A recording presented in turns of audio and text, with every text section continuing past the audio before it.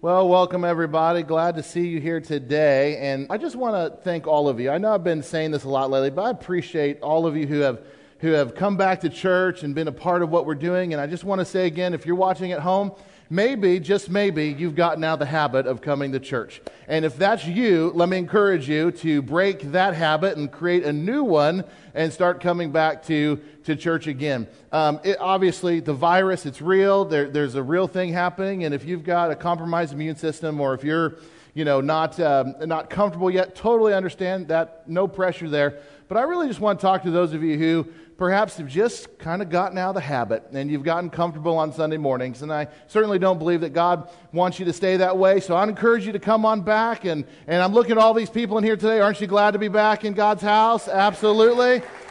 It's wonderful. It's wonderful. So anyway, that's between you and the Lord and your comfortability. But I certainly want to encourage you to think on that very strongly. Hey, if you got your Bibles, go ahead and open to Daniel chapter 3. That's where we're going to be today. And as we begin, I'm just going to say something that I've said many times before. We get to live in the greatest country on earth. I truly believe that with all my heart. And even though we've got many flaws in our country, 2020 has been a tough year, and we've got many flaws and all those things, we still get to live in the greatest country on earth. And I'll tell you, one of the things that I really appreciate about living in America is having religious freedom. And I really do appreciate that. And I know that's not a freedom that everybody has in this world. Now, I think you could make the argument that our religious freedoms have certainly been challenged in the years past. And there's things happening right now that make you wonder, man. But even with all of that, we still live in the greatest country on earth. But let me just ask you a question. What if all of a sudden that was taken away? What if all of a sudden all of our religious freedoms were just gone one day? Would that change anything about what you believe and what you practice? Let me paint for you a hypothetical situation. Let's say one day, and I pray this never happens, so this is purely hypothetical. Let's just say one day that we were conquered by some foreign country, okay? And we're really going to have to use our imagination because this is not a reality that we have ever really experienced here. And losing our freedoms is not something we've really had to be confronted with too hard. But let's just say, for example, we were conquered by a neighboring country. And then that country, what they decided to do was to take all of us out of the United States and haul us into captivity to another country. Are you still with this illustration? And then let's say all of a sudden that they're saying, you can't be a Christian anymore. You have to worship our gods, and you have to live by our societal norms. And if you don't do that, if you don't obey what we tell you to do, we're going to throw you into a big incinerator, and your life will be over. Can you imagine what that would be like? I have a hard time picturing it. But this imaginary idea that I'm describing to you and having your faith tested in such extreme ways, well, that's exactly what is being faced off in Daniel chapter 3. That's the exact situation. This imaginary idea for us was a reality for three guys, Shadrach, Meshach, and Abednego. And if that was us and we were forced to live in a foreign country and forced to worship other gods and forced to live by a completely different set of rules, let me just ask you, what would your response be? Would you just kind of blend in to the new culture and just say, well, you know what, everything's changed, I'm just going to go with the flow so it'd be easy? Or do you think right now where your faith is that, no, I'm going to stand strong for what I believe, I don't care where I'm at? Where would you land in that? Where would you land? We're in a series right now called Old School. And I spent a lot of time defining old school last week. And if you missed that message, I encourage you to go back and watch it. They're all available online, our website, Facebook, YouTube, everywhere. But old school, here's what I mean by old school when I talk about our faith. Old school is that no bells or whistles. It's nothing fancy. Old school is kind of back to the basics. It's tried and true. It's this faith that weathers any storm. It stands the test of time. I would say it's classic. It's proven. It's that old school, Bible-believing, Christ-honoring faith. That's old school. That's what this series is all about. And I compare that old school definition against this progressive version of Christianity that seems to be on the rise in our country. We're talking about what does it look like to have just an old school, Bible-believing, Christ-honoring faith today. And to help us do that, we're going to go back into the Old Testament and we're going to look at a season of time in the nation of Israel, in the life of God's people, when everything got flipped upside down. Nothing was normal. But even in that very turbulent time in Israel's history, there were still these few individuals that never lost sight of their love for God. They never abandoned their convictions at all. And they're these remarkable examples of the kind of old school faith that I believe needs to be exhibited in the lives of American Christians today. And again, Daniel chapter 3 is where we're going to be. If you could have that ready to go, because we're going to be spending quite a bit of time there. We started last week in Daniel chapter 1, and this series is going to cover multiple books in the Old Testament, but right now we're in Daniel. We're in the front end of this season of captivity when everything got flipped upside down. And we looked at Daniel last week, and you remember, he was a man who would not violate his convictions. He was a man that drew his lines and said, these are my boundaries, these are my convictions based on what I believe about God, and I am not going to cross those. And we talked about old school faith is anchored in conviction. Well, just a moment ago, I described this hypothetical situation about being hauled off into captivity. And I asked, would your faith hold? Would you blend in or would your faith hold? Well, this hypothetical, as I was saying, was not for Shadrach, Meshach, and Abednego. They faced this exact situation, and they faced what I would say is probably the most fearful thing that anybody could face. It's like you either hold firm to your faith and follow God, or you blend in. But if you hold firm to your faith, you are going to face death. This is the scenario Shadrach, Meshach, and Abednego is in. You see, they're part of this group of people that got conquered by the Babylonians and hauled off 900 miles away to Babylon. That's why they're even there. King Nebuchadnezzar is the king of Babylon, and he took the best and brightest of all the Israelites, the young guys, and he brought them into their service, and he put them through a master's degree of Babylonian culture and religions.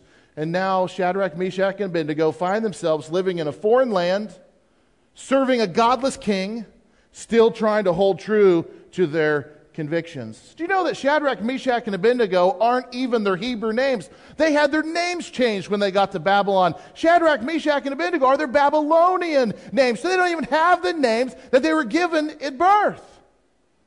So in every way, culture is trying to shape and change these three guys. But let me just tell you, Shadrach, Meshach, and Abednego have something deep down inside of them that we need too. And I hope that their story lights a fire inside of all of us. Look at chapter 3, verse 1. Let's just jump in here.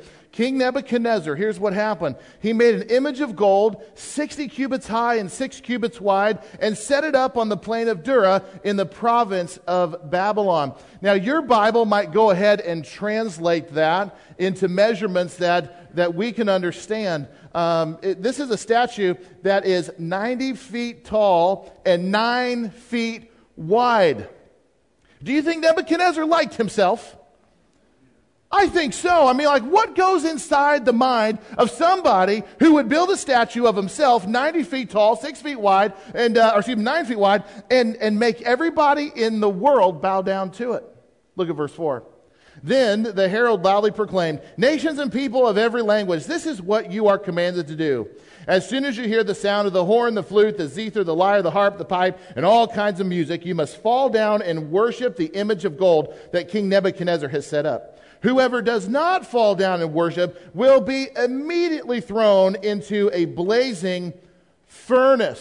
So yeah, no such thing as religious freedom here in Babylon. There's no First Amendment protecting Shadrach, Meshach, and Abednego in Babylon. So here you have a king who loves himself so much that he builds this giant statue. Everyone must worship. And I ask the question, what goes through somebody's mind? Well, maybe this will help a little bit. A little history about King Nebuchadnezzar. He reigned for 40 years. And in that 40 years, you realize he never lost one military battle. Not one. In 40 years. That would give you a little bit of confidence. Maybe that would give you a little bit of arrogance. History tells us that it was not uncommon for the kings of the world during this time frame to actually see themselves as deity. And they wanted to be worshipped as a god. That was actually quite common practice. So if you think about a guy that's never lost in battle, he's literally the king of the world. It's like the dominant country in the world. He's never lost a battle. He already sees himself as a god. Somebody like that probably has the potential to go ahead and build a statue 90 feet tall and make everybody worship it. That's who we're dealing with here. That is who Shadrach, Meshach, and Abednego are up against. That's the societal norm that they're living under. But something that King Nebuchadnezzar never considered, because he's a godless king, is that these Israelite young men understand something very basic about their God. That he gave these 10 commandments that they had not abandoned.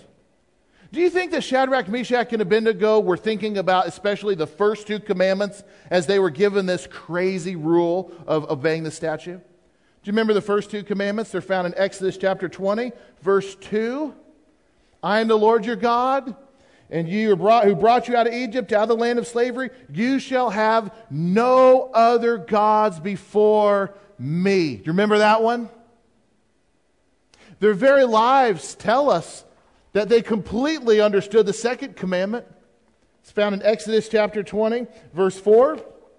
You shall not make for yourself an image in the form of anything in heaven above or on the earth beneath or in the waters below. You shall not bow down or worship them. They're in a tough predicament, wouldn't you say? Tough predicament. When the music plays, you drop on your face and worship, and you violate the first 2 of God's commandments. What do you do when your faith is tested? What do you do when you come up against something that's absolutely a violation of what God wants us to do? That you know this is not God's will for me. What do you do when your faith is tested? Well, in this whole series, what I want to challenge you to do is to go old school. To go old school. And here's what I think old school looks like. Last week we dealt with one. Old school faith is anchored in conviction. Here's the next one. Old school faith obeys God's commands instead of man's expectations. If you're taking notes today, that might be a really good thing to write down and remember. What is old school faith? Old school faith is obeying God's commands instead of man's expectations. And if you think about your daily life, and you think about what God's desires are, and the more time you spend in God's Word, the clearer it becomes of what God's will is for your life and what He wants and what He doesn't want. We butt up against this stuff almost on a daily basis.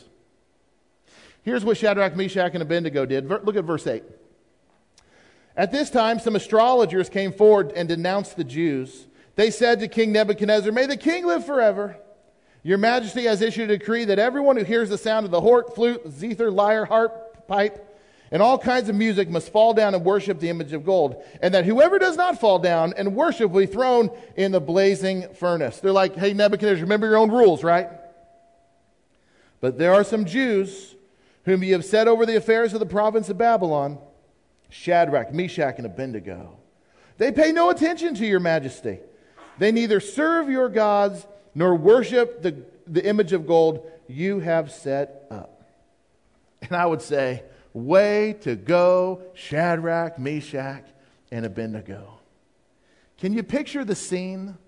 I mean, this is one of those chapters of the Bible that gives us, it's pretty easy to create a mental picture of what this must have looked like. Let me show you a picture.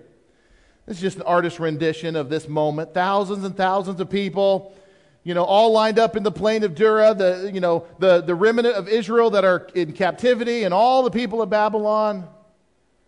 And you have the sea of people bowing down to the statue. Yet, in this entire sea of people, you've got just 3 Israelites that won't do it. Now, if that doesn't tell you the state of the Israelite nation in this moment of history, that out of all the captives that came, only 3 stood up. Of the thousands of people that came, that were hauled off in captivity, there's just 3.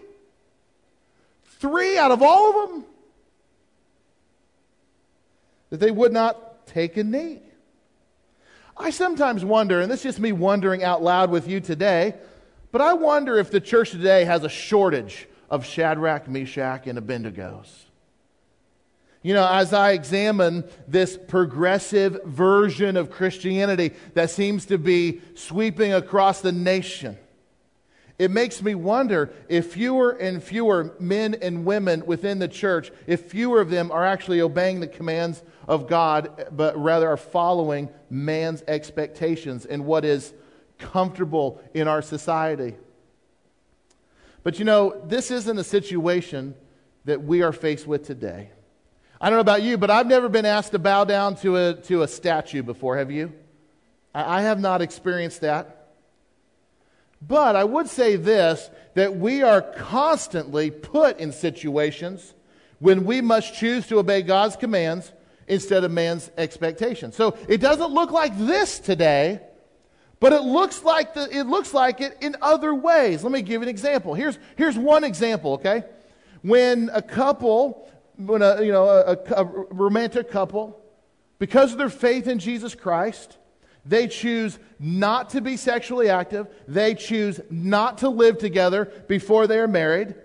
Aren't they making the exact same decision as Shadrach, Meshach, and Abednego?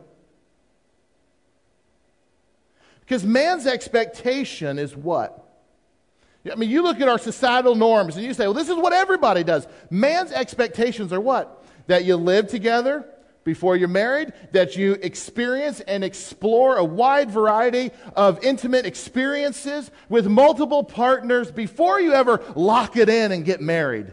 Because that's what everybody does. That's man's expectation, is that you bow down and you worship sexual immorality. And if you don't do that, well, you're some kind of weird religious Jesus freak in this world and so far out of touch with where everybody else is. How could you behave that way? That's so crazy. No. Our idol worship doesn't look like this anymore, but we are faced every day with the same decision to obey God over man's expectations in so many different ways. We're still bowing down to man's expectations, and it's a real problem today. But they refuse to do it. So look what happens next. Look at verse 13. Furious with rage, Nebuchadnezzar summoned Shadrach, Meshach, and Abednego. So these men were brought before the king, and Nebuchadnezzar said to them, "Is it true, Shadrach, Meshach, and Abednego, that you do not serve my gods or worship the image of gold that I have set up?" Is it true? It's like Nebuchadnezzar can't believe that they're defying him. He says now, verse 15, when you hear the sound of the hoot, the horn, the flute, the zither, the lyre, harp, pipe, and all kinds of music, if you're ready to fall down and worship this image I've made, very good. It's almost like Nebuchadnezzar's like, I get it. I get it. You know what? I'm going to give you a second chance. Maybe you didn't understand the command. Maybe you didn't understand that it applies to everybody. Maybe Nebuchadnezzar's like saying, hey, look, I'll give you a second try to get this right. But then he says, but if you do not worship it, you will be thrown immediately into a blazing furnace. Then, and catch this part, then what God will be able to rescue you from my hand? Do you hear the arrogance in Nebuchadnezzar's voice? What God will be able to rescue you from my hand? Well, if you have read the rest of the book of Daniel, you're going to find out that Nebuchadnezzar gets a real-world experience about the God who can rescue anybody who wants, and Nebuchadnezzar's story is far from over. But at this moment in his life, what God can rescue? Obviously, Nebuchadnezzar missed the memo that God opposes the proud, but he gives grace to the humble. Oh, he'll learn. He'll learn one day. Look at verse 16, and you just got to love this part. Shadrach, Meshach, and Abednego replied to the king, King Nebuchadnezzar, we do not need to defend ourselves before you in this matter. If we are thrown into the blazing furnace, the God we serve is able to deliver us from it, and he will deliver us from your majesty's hand. But even if, boy, what a great couple of words, but even if even if it doesn't work out, even if it doesn't go the way we think, even if, we want you to know, Your Majesty, that we will not serve your gods or worship the image of gold you have set up. Now, friends, let me tell you something. Right there, what we're reading is we're reading old school faith. That's what we're seeing the example of. We are not going to serve your gods. We're not going to worship the image of gold you've set up. And I read this, and there's zero hesitation. There's not any thinking about their answer. It's not like they had to, can you give us 24 hours to think about this? There wasn't any of that. And I think that's because their faith was locked in. What they believed and where their convictions were locked in and decided upon long before they ever reached this moment in their lives. Long before there was ever a fire burning in a furnace, they already had their plan set. And their plan was obedience. We're going to obey God. We're not going to obey man's expectations. And I think about us in this room today. Maybe some of us right now are facing a very easy way out of something. It's a compromise. And you might be thinking to yourself, you know what? Just this once. And just this once I'm going to do this because it's not that big of a deal. And we might even justify it and say, hey, God will understand because He understands this difficult situation I'm in. And He understands the choices that I'm faced with. And I think He'll just forgive this and look the other way this one time. Now, old school faith in your situation says this, that I'm going to obey God and I'm not going to follow man's expectations. Because I think we've all been down this road before, and we know this to be true. You compromise once, you're probably going to compromise twice. And a second compromise is going to lead to a third one. And before long, we're going to wake up living every single day of our life in a compromise situation. So why don't we just decide right now, like Shadrach, Meshach, and Abednego, long before we're faced with it, we're just going to obey God. That's old school faith right there. We're just going to obey God. It doesn't matter how society changes. I'm going to stay true. Now, I'll tell you, I'm inspired, and I don't know if you can tell or not, but I'm inspired by Shadrach, Meshach, and Abednego. I'm inspired by some of these examples that we're going to be looking at in this series. It also kind of reminds me of a famous picture from 1936, and perhaps you've seen this picture before. Have you seen this before? This is a very famous picture. It depicts a group of Germans giving the Nazi salute. But besides their misguided loyalty in this picture, do you see something a little bit off? And if you see it, don't shout it out. Let everybody look. Do you see something a little bit off in this picture? Let me put an arrow on it to kind of let you see what I'm looking at. Do you see what I'm pointing out here? Let me zoom in just a little bit closer so you can get a better peek. I'll put a circle around it for you. Do you see it yet? I'll zoom in even a little bit closer for you to get a really, really good look.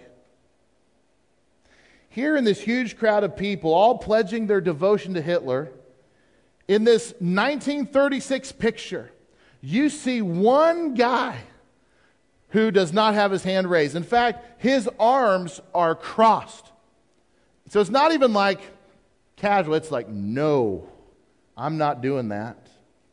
His name is August Lemesser, and he joined the Nazi Party in 1931 because he needed a job. He was looking for work. And in 1935, as I understand the story, he fell in love with and got engaged to a woman named Irma. And somehow it was discovered that Irma was a Jew. And he was expelled from the Nazi Party for being romantically connected with a Jewish woman. And they expelled him for dishonoring the race. And he was warned that if he continues to pursue this relationship, that he would go to prison. Well, August refused to end his relationship, and in 1938, he was arrested and sent into a concentration camp. Irma would go on and go into a concentration camp, and she would later die there. August would spend several years in prison, and he would be eventually enrolled in a prison battalion and thrown out in the first line, badly outnumbered, poorly equipped, and he would die in battle. But that's not the part of the story that he's remembered for. What he's remembered for the most is this picture. This picture where He's standing in a sea of people, and he refuses to go along with the crowd and give that Nazi salute. He was not going to participate in something he didn't believe in. And you know, when I think about old school faith, you know that no bells or whistles, nothing fancy, back to the basics, tried and true, weather any storm, stands the test of time, classic and proven, old school, Bible-believing, Christ-honoring Christians. I think about obeying God instead of man's expectations. And the second thing I think about is this: old school faith doesn't blend. Old school faith, it doesn't blend. Like August Lemesser, he didn't blend very well. I have no idea about his religious convictions, but when it came to what the Nazis were all about, he didn't blend. I think about Shadrach, Meshach, and Abednego. They didn't blend either. They stood out. Do you know the Bible has a word for that? The word is called holiness. That's the biblical word for not blending. In fact, that word literally means to be set apart. And throughout both the Old and the New Testaments in the Bible, there is a call put out to God's people to be holy.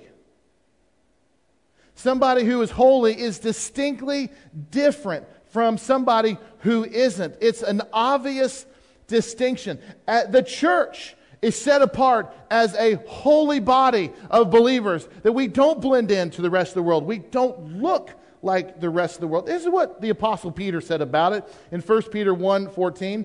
He said, "As obedient children, do not conform to the evil desires you had when you lived in ignorance. But just as he who called you is holy, so be holy in all you do. For it is written, be holy, because I am holy." Now, holy is not about obeying a list of rules and not falling into this do's and don't list. That's not holy. That's not holiness. Holiness is about living a life in Jesus' name that is just radically different than the world that we live in.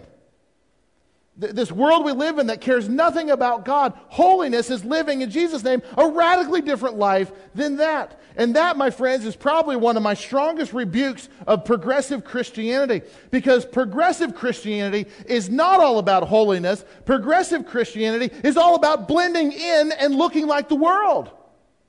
And not being set apart, not being any different. Just harmonize with the world, and that's no faith at all.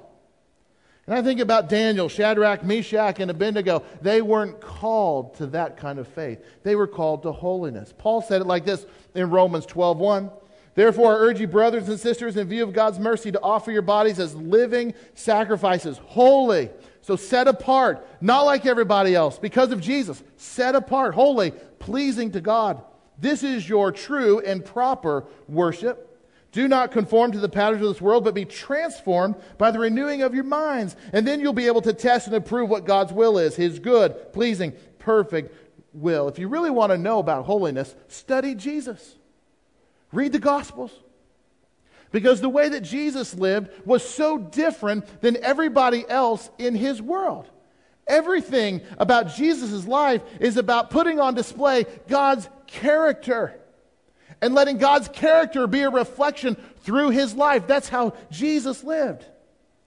And our lives need to reflect that same reality. That's holy. We are distinct. We're different. We're like a light that cannot be hidden on a hill. We're like, salt to the earth. All these descriptions. That's holiness, set apart. We're different. We don't blend in. We don't take a knee. We live for Jesus. Holiness. 1 John 2:3 says this, "We know that we've come to know Him if we keep His commands. Whoever says, 'I know Him,' but does not do what He commands is a liar, and the truth is not in that person. But if anyone obeys His word, love for God is truly made complete in them. This is how we know that we are in Him. Whoever claims to live in Him must live as Jesus did." Friends, I can't stress this enough, that as Christians, we don't blend in with society. We simply take God at His word, We believe Him over everything else, and we live our lives as a reflection of what He says. And that's what I see in Shadrach, Meshach, and Abednego. God said, "Thou shalt have no other gods before me." God said, "Do not bow down to any idols." They took God at His word, and that's what they did.